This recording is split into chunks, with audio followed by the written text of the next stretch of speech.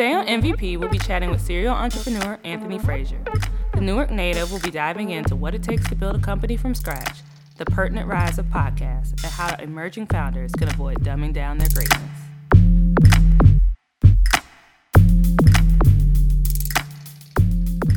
Hey, Anthony, welcome to the MVP podcast. I appreciate you showing up for me and taking some time out of your day to talk with me today. How's your day going so far? The day's going well, besides the rain over here.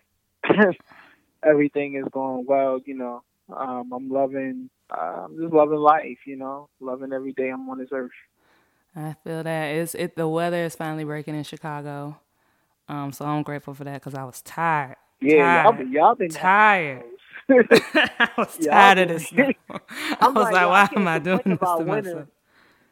I need to be careful complaining about winter. Right, until you get hit with that polar vortex and it's negative 24 degrees. It's going to humble you real quick. Exactly. I'm going to let y'all have that. Y'all have to keep that.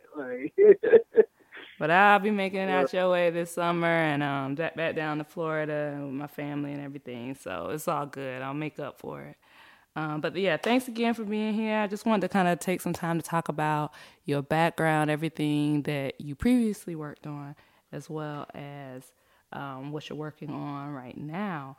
And I know it's been we've known each other for a minute. Like, I think I met you during my Blurtology days when I was doing hackathons all over the place. And you had just finished New Me, I think. And, I don't know if that was kind of your start in tech, but that was like my first introduction to you. So, if you could kind of tell the listeners like what that experience was like participating in New Me and being one of the pioneering participants of that accelerator and how that impacted your journey as an entrepreneur. I definitely was. I would say I was definitely on my grind before New Me. I was out there. I was making it happen to the best of my ability. I would say when New Me came along, it put things in high gear because the crazy part about New Me is like, even though people like to throw the word pioneer on us and things of that nature, we were very, like, a lot of people in that cohort were still like really green. We were really like super new to entrepreneurship. Even though I've been grinding, I didn't know much. New Me kind of was the learning process. So people got a chance to kind of see what our school was like. You know what I'm saying? It's almost like having a camera on while you're in school.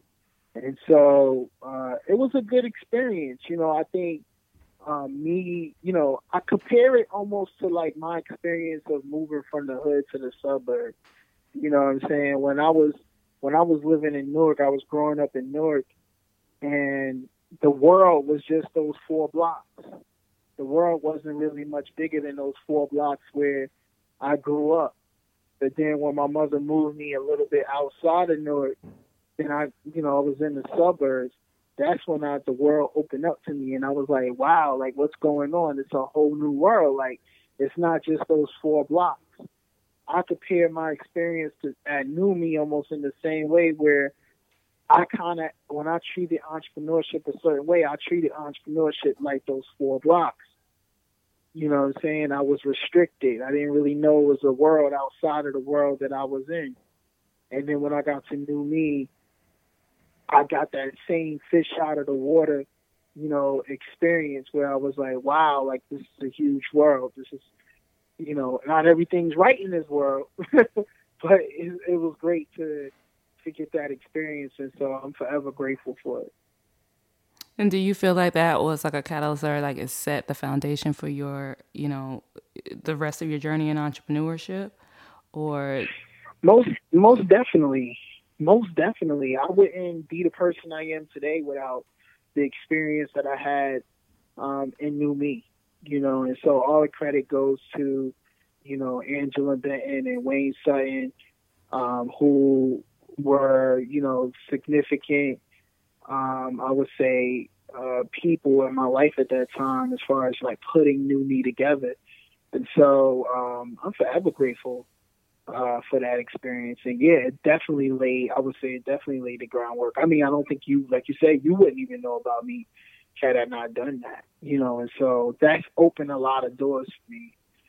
More than they, I think more than they actually realize. And, you know, not everybody is going to use the opportunity the same way. You know what I'm saying? And so there were a lot of people in that class, you know, and there's some people in that class that are wildly successful right now. Chris Bennett, who wasn't even on the show, but he was in the new me cohort with us. He has a company called Wonder Schools, which is doing phenomenal.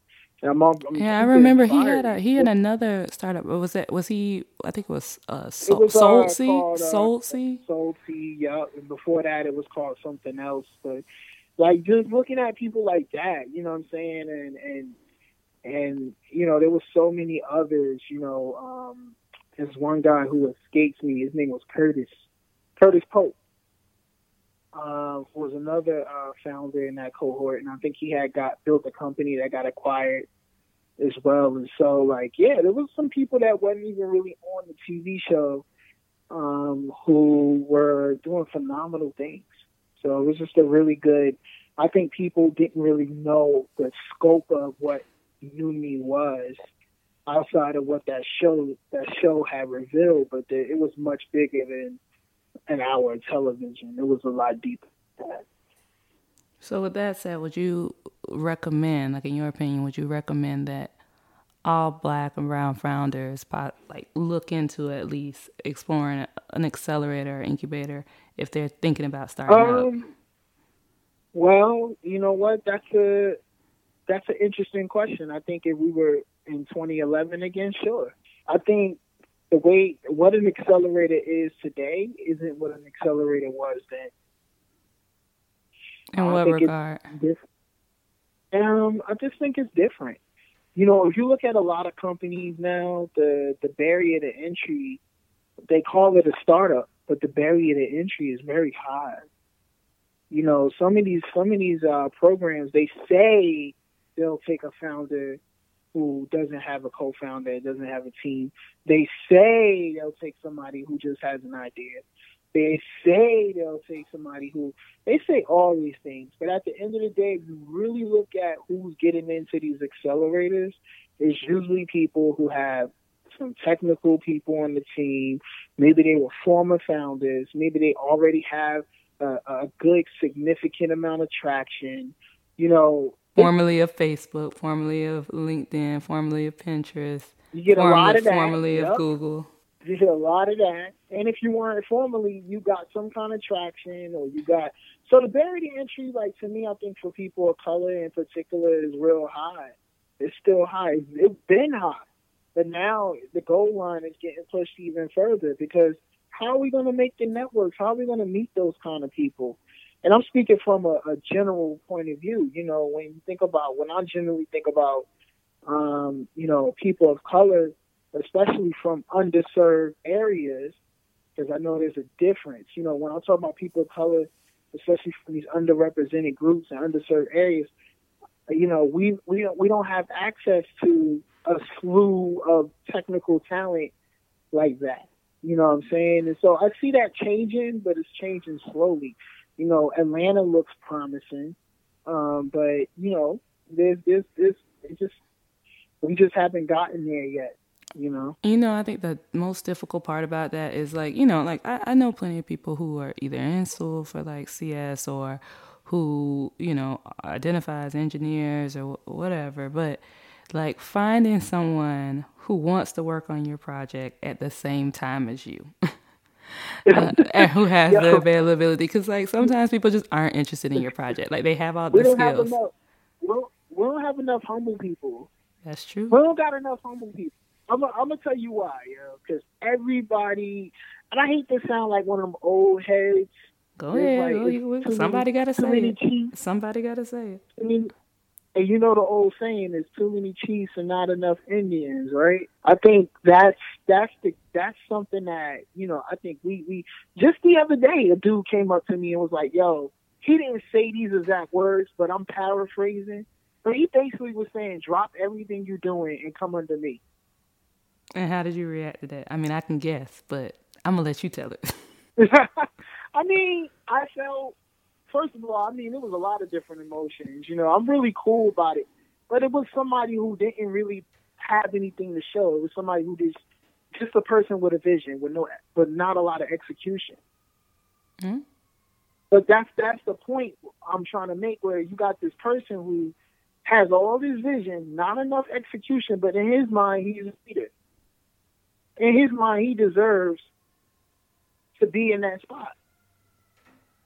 But he hasn't done anything to serve.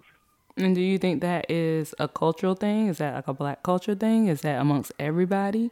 Is that Um, well, I think it might be amongst other groups, but I'm only specifically talking about us right now. I feel You know, fair? and I can't tell you, I can't really talk about it. Maybe it is a reality in other groups, but I think when we're talking about, you know, a lot of black fun, in my experience, maybe anecdotal. I don't know.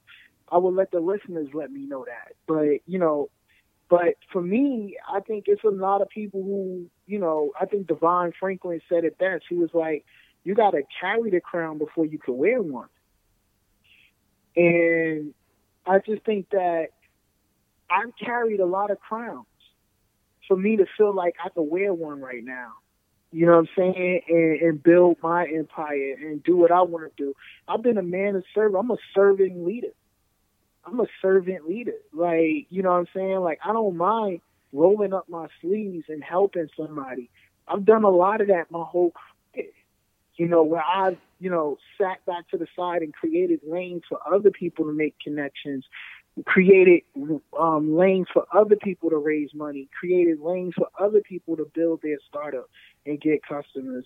This is a large part of what I've been doing all my career in this industry. And so, you know, I do take offense if somebody was to say like, yo, drop everything, especially from somebody who hasn't done that. You know what I'm saying? And so like we get a lot of Like, how are that you where gonna ask? everybody How are feel you like, gonna ask that of me when you haven't done that yourself? yeah, exactly. I need to see some evidence. First of all, it's gonna be a no anyway, because that's the reason why I know somebody doesn't have leadership qualities. Why are you trying to recruit an entrepreneur? Better go get an MBA You student. know, you know what I'm saying? Like, why are you trying to recruit? Because in your mind, you see a hustler and you think, well, you don't want to recruit me. You just want to ride my wave. Do you? That's what I it mean, I is. think that's another thing. I mean, we hear about like, I feel like one of the young people saying clout chasing, but Yeah. I'm not going to go to somebody who is running a company. I mean, like, I'm not going to go to somebody who I know will compete with me, you know, and not in a good way either.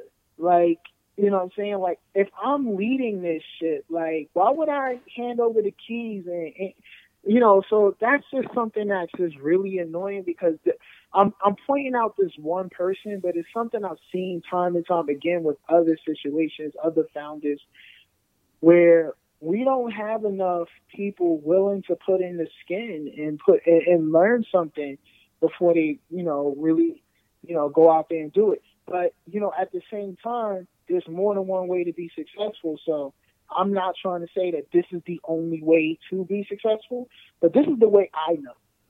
well, you know, You know what I'm I don't get saying? that impression as what you're saying at whatsoever. I think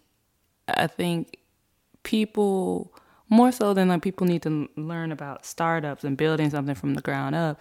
Like a big part of becoming an entrepreneur or just building anything is a willingness to serve and a willingness to put in the groundwork. And if you're willing to do that, if you want to keep skipping those processes, I'm not sure how far you're gonna get. Like I've seen a few people skip those steps, but very seldomly. And I mean that across every industry, across every business. Like I just haven't seen it done. And maybe it happens, but I mean it's beyond me.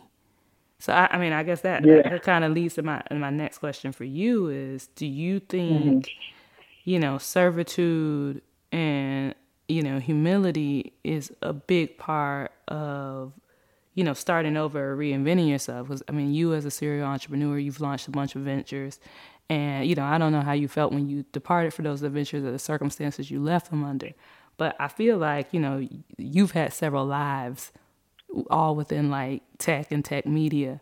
And do you think a big part of being able to transition to those next ventures is about it has to do with your attitudes regarding servitude, service, humility, and a willingness to kind of start from the ground floor? Yeah.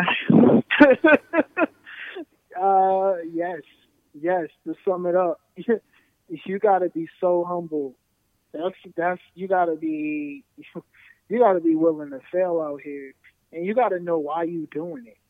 And it's not easy. It's not easy. I've taken some L's that have I'm still cleaning up some of the L's I've taken. You know what I'm saying? 3, 4, 5 years later. You know what I'm saying? And so that's what entrepreneurship is, a risk. I think we don't talk about that enough. Like this thing is not. This is not Shit like. ain't sweet.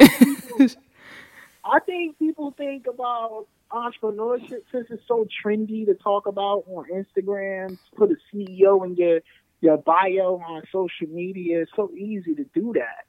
But I think that people don't really understand that this thing is risky. Like, this isn't something where, like, oh, snap, I got this great idea and it starts to work. There are people who get lucky. So I'm not going to sit up here and say there aren't people who get. There's a few people who it works like that for. But the odds of that being you is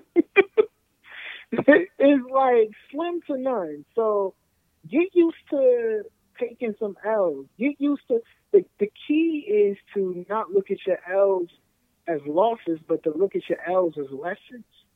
You know what I'm saying? Like, to me, that I think that was my biggest thing. Like, willing to learn a lesson and willing, like you said, willing to humble yourself. Like, yo, if I have to, serve a little bit, work with somebody else, learn a little bit, start at the ground floor. Like, when I did this new business, I started from the ground floor. Like, I didn't know nobody. Nobody helped me. You know what I'm saying? I think people assume people help me because at how I was able to make certain kind of connections so quick and so fast. But those things came from the L's. I think a big part of it comes from like just knowing, like, I fucked this up before. So I know I need to do this differently. And this is how I can get there a little bit faster. Exactly. That's it. And it's only one way to know how to be that resourceful is by just getting out there and doing. That's how you learn. Like, I figured out how to get things off the ground so quickly and be resourceful so quickly is because I come from a place where, we didn't have much money. And I failed a lot early in my career. So I was able to learn very quickly from those L's. And not only that, I gained a lot of network on my way there. So I was able to leverage a lot of not just the knowledge and the resourcefulness that I've learned from those experiences, but I was also able to leverage some of the connections I made from those experiences. So it's really just like, I mean, you really never really start from the ground up when you keep building. That's why they always say it's a marathon. I know we're talking about Nipsey Hussle a lot because of his untimely death, but there's a lot of truth in what he's saying. Like, if you keep going, you really don't start from the bottom. You can leverage, you know how people build stuff from the junkyard. Yeah. You know how the dude who built and Back to the Future, my man built that time machine from parts from the junkyard. Like, we all got our junkyards. And to be honest, you don't really start from the bottom because you got a whole bunch of pieces to work with now. You know what I'm saying? So you could concoct something brand new from all the leftover scraps from whatever else you tried to do in your life. And so, that yard is never empty. It's only empty it's only empty if you never start. So if you want to start filling that yard up, the only way to do that is just to start and not be afraid to fail. I was telling my homeboy the other day, we were having a conversation about just starting from the bottom and, like, being in your 30s, you won't have these new ideas, these ideas for ventures and things like that, and you want to start over. But in your 30s, you're tired. You think about, I got to start saving.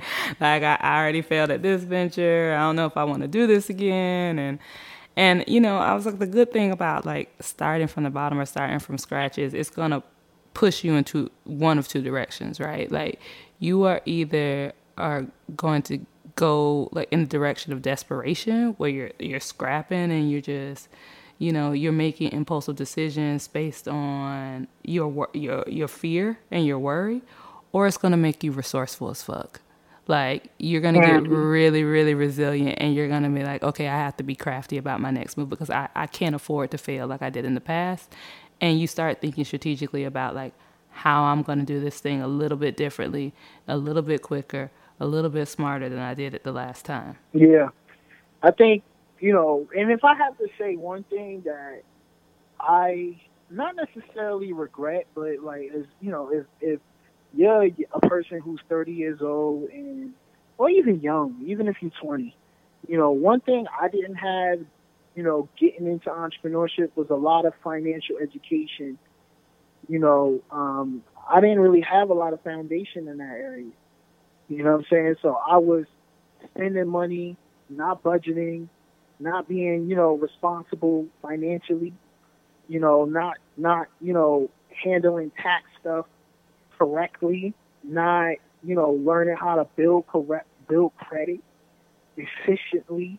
Like these are things that when we hear about the grind, the hustle, and the bustle, and all this different stuff, nobody's ever talking about that. But that's a reality, because it's a part that's not sexy. It's not really a sexy part of entrepreneurship. But I definitely think that as you get older, you got to start really thinking about those things because you want to get an apartment, you want to make sure you can get a house, you want to make sure, like it's so much stuff. When you start getting a little older, now you got to start thinking about your family, your kids. If you don't have any already, you got to think about when you want to have them, and how they gonna be financially set up. Things of that nature. So that's where the humbling part comes in. Because the more older you get, the more you're gonna have to really humble yourself to the reality of life as if you're an entrepreneur. That's not to say you can't do it, but you don't throw out everything.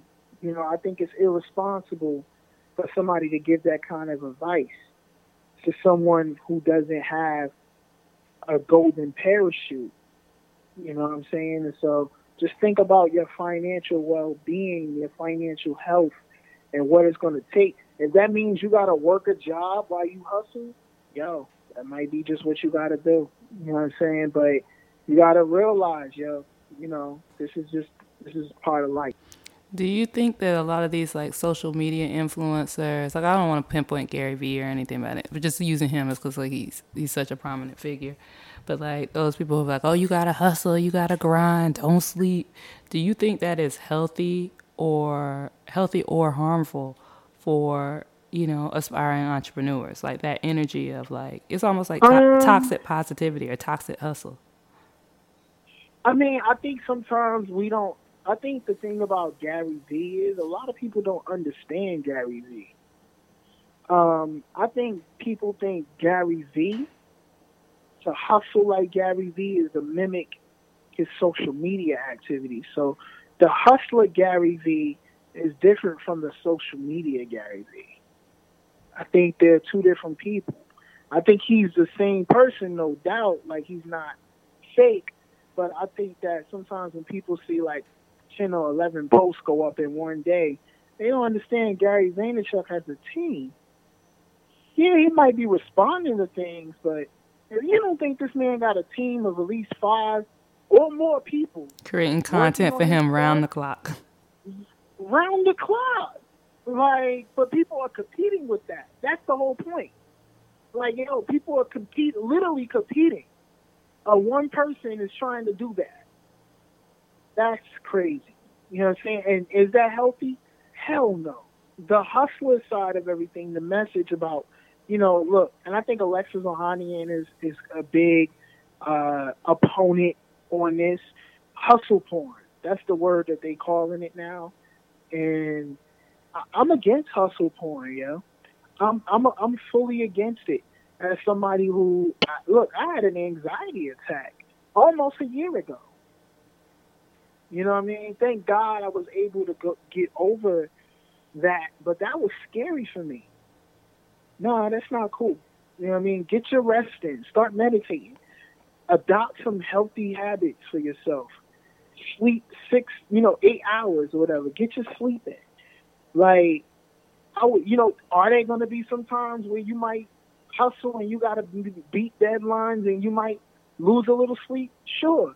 But to live a lifestyle like that, where you doing that 24/7 all week, no, that's not healthy. Don't mimic that. Trust me. Do It not ain't mimic that. worth If it. you try to do that, it's definitely not worth it. It's definitely not worth it. So All kind right, of, take it from me. touching on. Well, first, I'm glad you're okay. I'm glad that you come on the other side of that, and you were able to find ways to cope with that, and come through that. And and speaking on like hustle porn and content that's being created out there. I know you've just transitioned into the podcast space. I know you've been in media for a while, but you recently started like ABF Creative, which makes branded podcasts for multicultural audiences. So, what made you decide to take the leap into podcasts in particular? I like storytelling. Like before I dropped out of school, my major was television production.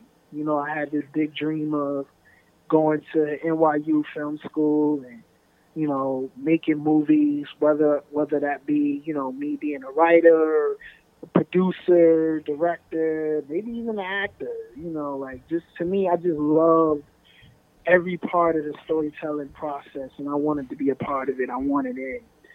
And then slowly over time, my interest kind of moved towards tech and interactive entertainment and things of that nature. But when I saw the podcast industry kind of um, inching back, I was like, yo, like this is interesting. Like this, I think I can get back into the storytelling business, and I see podcasts as a Trojan horse to much bigger things. Um, so that's what made me want to get into it, and not only that, but I didn't really hear too many multicultural voices or narratives being told. I hear a lot of interviews. I hear a lot of people talking about Cardi B. I hear a lot of talks about what's going on in the news, but I don't really hear it talk about our stories. And so,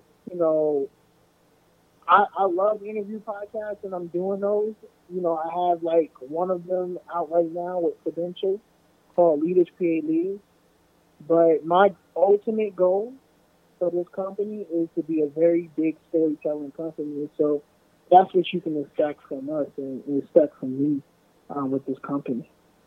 Okay, so I actually am. I know this is kind of ironic that I'm like hosting the podcast right now. But I don't really know shit about podcasts. Like I just started getting into podcasts. I honestly feel like I was like living in like a bit of like a vortex for the past 4 or 5 years, like just building apps and just working on assorted projects, and I wasn't making time for any type of like media, entertainment, or anything like that. So I've like in the past probably year, I've started to really like develop like a playlist of like my favorite podcasts, and I just kind of decided to take them and leap myself. But I'm still green on like learning like what podcast industry has in store. So, but I'm starting to see more and more articles about like acquisitions, companies like Mm. Spotify is aggressively acquiring companies like every other month. Different podcast networks and things are getting acquired. So, what should we be looking at for those who are green to the industry, those who are rookies, who don't know much, who are just kind of listeners out here? What should we be looking from or taking away from these moves, and what should we be looking out for in regards to the future of the podcast industry? Um, to me, I think as far as like what I think it's all about narratives. moving forward. The line between and quality. Like I think the people who can tell the best stories are gonna be the winners. Like that's who's winning now. If you really wanna look at who's winning, it's the people who know how to tell stories. That's who's winning. Don't get me wrong. You get a Joe Button, you get a few people who are like, but that's where the acquisitions are being bought because there's value in intellectual property, and so when you learn how to do that, that's when you make yourself very very valuable. Now, on the flip side, if I'm somebody with my own podcast and I'm interviewing people, like, and I want to do, I would just figure out ways to. I would say what to look out for is the trends. Find slowly over time. Don't try to be one of those people who add new things every week. Like, go slow. Like, get some feedback. Learn, like, yo, like, how do I, progressively make my show better? Hone your craft. As an interviewer, I think these are great questions that you're asking. Like, continue to hone your craft. Continue to become a great interviewer who could bring the best out of people. You know what I mean? Like things like that. Like those are all really important things that may get overlooked if you're a podcaster because a lot of people are just trying to look for like the big break or whatever like that and getting on the biggest distribution network and like those are cool things, but the content is always gonna win at the end of the day. And so if you got that great content, you're gonna win. The other thing is distribution. I think that's the key right now in podcasts is developing your own distribution. I hate to use this comparison, but when you look at movies like Frank Lucas, like when you look like American Gangster, you look at like all these different, you know, illegal drug movies. A large part is due to distribution. Like that's the large part of their success is due to that. That's where the podcast industry is today, right now. If your plan to get listeners is solely reliant on being on iTunes, being on Google Podcasts, being on Spotify, being on iHeartMedia, if your goal is to just only be in those places, I think that's good to be in those places. I think you should be in those places. But you got to have a distribution strategy, meaning like, how are you really building your audience up? Are you collecting emails? Are you leveraging other people's email lists? What media partners do you have in place? So that way they can help share your content. You know what I'm saying? What nonprofits can you partner with? You know what I'm saying? Like nonprofits have audiences have email lists of 8,000 plus people. Nonprofits got big lists. What are you doing to partner with them to like give them this content to spread out to their organization so they got quality content that they can share? So just thinking outside of the box about your distribution. Now, what are some like podcasts that I mean, this could be a shameless plug. I mean, you can shout out your podcast if you want, but I mean, what other podcasts should we be listening to? Do you think should be on our radar as entrepreneurs? Well, I just started listening to this podcast again called Mixergy.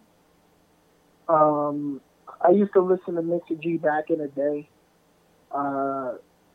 He used to have a website where he interviewed entrepreneurs. And so, like, I really rock with Mixergy. It's very consistent. It was hosted by this dude named Andrew Warner. All he do is just interview a whole bunch of entrepreneurs. He always asks hard questions. I really rock with that. Like, I would check out Mixergy, and I wouldn't just deal with whatever the new stuff is. I would go in his archives and see, like, yo, let me look at some of the past episodes and see what's popping, you know? Like, so that's the one I've been listening to, I would say, lately as an entrepreneur. I really can't say I've been listening to anybody else. When I talk to a lot of black women who are entrepreneurs, a lot of them listen to my lead. Oh, I love her. She's Um, like my friend in my head. yeah, like But people we also listen to have like her. similar backgrounds though, like because she's a former, I'm a former publicist and she's a former publicist as well. So like I see Yeah. a lot of myself in her, like literally, like our Hmm. paths mirror, and I'm like, Malik, I get you. And I've been listening to Naval, Nadal. Okay. Um, he was the founder of AngelList, and also startups and raising money. And now his new wave is like on some philosophical type shit. Like, so I don't know if everybody's gonna be into it, but I think it's pretty dope. Like I listen to it because that's the wave I'm on right now, to be honest. And then the other thing that I like to listen to, which isn't necessarily a podcast, but I like to listen to meditations on YouTube. So like I go to YouTube, I put my headphones on, they got a whole bunch of different sound wave stuff, guided meditations, things like that. Um, and I just like to listen to. I got a few favorites, but for the most part, I'm always on a hunt for something new on YouTube that's on that wave. I think mindfulness and meditation and relaxation is are big parts of of an entrepreneur's growth. I agree. Something I really want to incorporate into this podcast, and I honestly haven't figured out the best way to do it quite yet, is like wellness as a form of business development. And like I try to ask anybody who comes on the show, like not just like how you did that, like how did that feel? Like, did you feel like shit? Did you want to give up? Like, did you, experience a loss of enthusiasm when you were doing this? Like, did you go broke? Like, because people need to know those realities. And also that, like, I don't feel like I started to kind of turn the corner with some of my ventures. And, I've noticed this trend with other entrepreneurs as well, is that I felt like until I started taking care of myself, things didn't really take off for me the way I wanted them to. And so, like, even in doing this and this podcast, it's like, I've wanted to do a podcast for a really long time. And it's something people have always told me, oh, you should do, you should explore.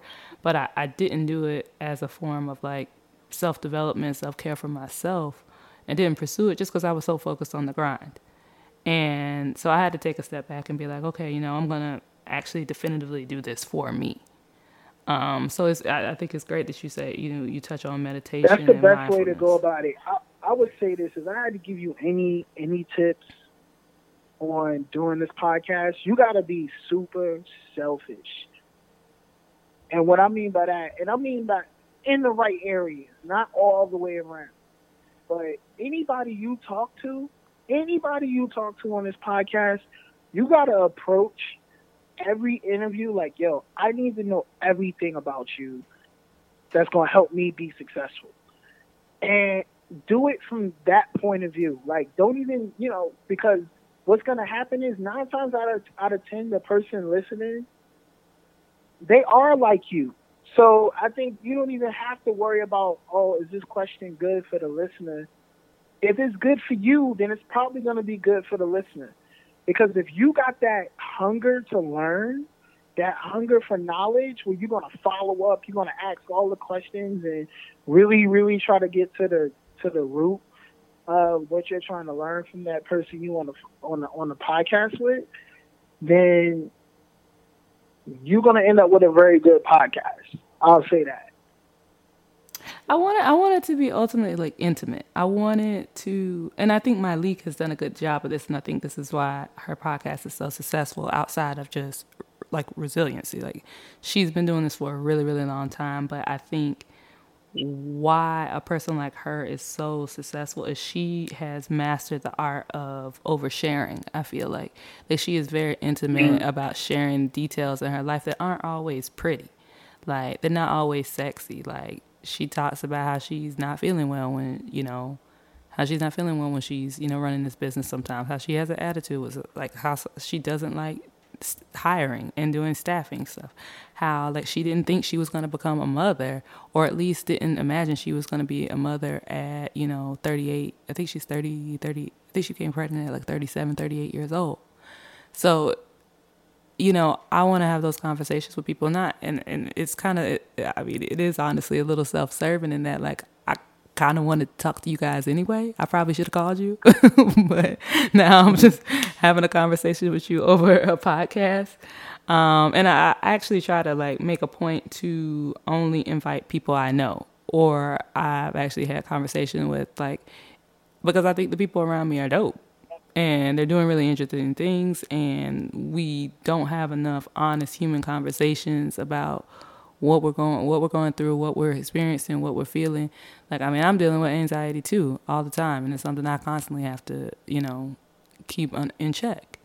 But no one would know that from seeing me in articles. I think people see you in Ink or Wired or something like that, and they're just like, oh, life's great, right? And it's not to say that life isn't.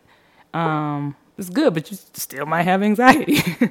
But that's just the reality of entrepreneurship. And so I wanted to not only, talk about like how we did things and how we got from the ground floor up to where we are right now, but like the mental development it takes along the way, and like us, like humanizing entrepreneurs, especially Black entrepreneurs, that, we we might have some superhero powers, but like we're still humans at the end of the day. So this is kind of going like totally left from my line of questioning, but I still want to talk about your book. But I think what I want to do is talk about actually our listener submitted question. Every person that comes on the show, I ask them a question from one of our listeners. And so these are all real entrepreneurs and people who are growing their businesses, and they're not necessarily in tech. But I thought the question this week was really relevant to you in particular, because they asked about books as resources. So I'll just read it to you, and you can just give me your feedback on that, and then we'll segment into your, learning a little bit more about, don't dumb down your greatness, and you can tell us all about like why you wrote it. So my name is Aisha, and I recently launched a property management company out of Philadelphia in January of this year. Thus far, we've been successful in securing 2 different properties and have plans to manage more over the next year. We're really excited about our new clients, but my partner and I are still both working fairly demanding jobs as we grow the business. What are some tactics or recommendations you would make in learning how to seamlessly balance both a day job and a new venture? And are there any books or resources you might recommend for enduring entrepreneurship? I mean, for me, I think learning that balance of time, I think we even just talked about this earlier in the interview. It just means, you're going to have to put more time in. Like, I think sometimes we want to live the entrepreneur life and not sacrifice. And that's not to say that that's what this young lady is saying she won't do. I'm speaking in general. And it sounds like that's what, to me, I think it just, you have to give up some weekends. You have to give up some nights. Instead of give up nights, that means not watching TV. You'd be surprised how much time you have when you come home from work, between when you come home and then like when you actually go to bed. I did a survey on myself about not too long ago where I was just really paying attention and like, what am I doing with my time? Like, how much Netflix am I watching? Like, what am I doing on the weekends? Like, what am I doing when I'm chilling and relaxing? Like, and then so once you do a survey on your time, find the spots where you can add in work for your business. Find those spots, and I think that's the key. As far as books, there's a book called The Productivity Cure that I read not too long ago, which was pretty good. But then there's also a book called Extreme Ownership that's written by these 2 Navy SEALs. I thought that was a really good management book, and I think that'll be like really helpful for the mindset. So. And what about your book? Oh yeah, I was gonna get into that. In my book, of course. No, why did you write the book? Because I mean, I see so many entrepreneurs writing books, Well, and my I book isn't. My book doesn't necessarily talk about those things that I mentioned. That she's not at least directly. Indirectly, yeah. You know, I wrote the book because I wanted like to give the younger version of myself a manual on how to navigate this world. Um, you know, when I became an entrepreneur, there was a lot of things I had to learn the hard way, and honestly, there's still things I'm learning the hard way. So this isn't an end all be all book where you gonna learn everything you need to know. That's not what this book is. But there were some things where I was like, wow, like I didn't know how to deal with failure. I didn't know how to deal with self doubt. I didn't know how to tell a hater, tell the difference between a hater and somebody who was criticized. You know, I didn't know how to set goals. You know, like these are all things. I didn't know how to create a morning routine. I didn't know how to create values and principles for myself. Like these are things that I cover in that book where it was like, yo, if I had known these things a little bit sooner, yo, I'd probably be, you know, I don't know where I would be, but I know I probably would have been even more unstoppable than I am now. Well, I feel that. Well, I'm definitely going to push it to our listeners. We'll include a link to the book um, on our page and the actual, when we list the podcast and everything like that. So we'll include it to make sure that everybody routes it to it. But where can everybody, I assume they can find it on Amazon, but if there's any place else they can find it, where would they be able to find the book, and where could they find you on your social channels? You can find a book on Amazon, Walmart.com, Amazon.com, BarnesandNoble.com. Anywhere I don't want to say anywhere you buy books. But somebody might pull up to their local bookstore and say, I didn't find the book. Basically, mostly all the places you could buy books online. Okay. And what about your social media handles? And then on social media, you can find me at Anthony Frasier. That's AnthonyFrasier. At Anthony Frasier on Instagram and on Twitter. Don't hit me up on Facebook. I always say that, and people still insist on adding me on Facebook. Like, I don't log into Facebook. Please do not do that on Facebook. Yo, if you send me a message on Facebook, I will not see it till like 3 months later. And not just that, they go to like your other inbox and stuff, and then people will pull up on you in person and be like, I sent you a message on Facebook. And I guess people assume Facebook is a shortcut. But it's not. It's actually a longer way to get to me. Like, you better off DMing me on Instagram, Twitter, or sending me an email. If you hit me up on Facebook, it's going to be a while. If you hit me up on LinkedIn, it's going to be a while. But those are the two things. All right, well, y'all heard that, so take notes. Don't slide in his Facebook DMs. Not trying to hear that. Y'all email this man. Hit him up on Instagram. Hit him up on Twitter. But Anthony, I think we had a great conversation today. I'm really appreciative of you coming on the show, and I think this is going to be really helpful for our listeners. And I think it was, really good affirmation for me personally, and that knowing that I'm not alone out here. Everyone's going through the same thing. So, thanks again for coming on the show, and we look forward to seeing what's next with ABF. Thank you. I appreciate you giving me this platform. I don't take it lightly. Of course. Thanks for listening to MVP. If you'd like to hear more from me or our guests, visit mvpodcast.substack.com for exclusive content, updates, and announcements.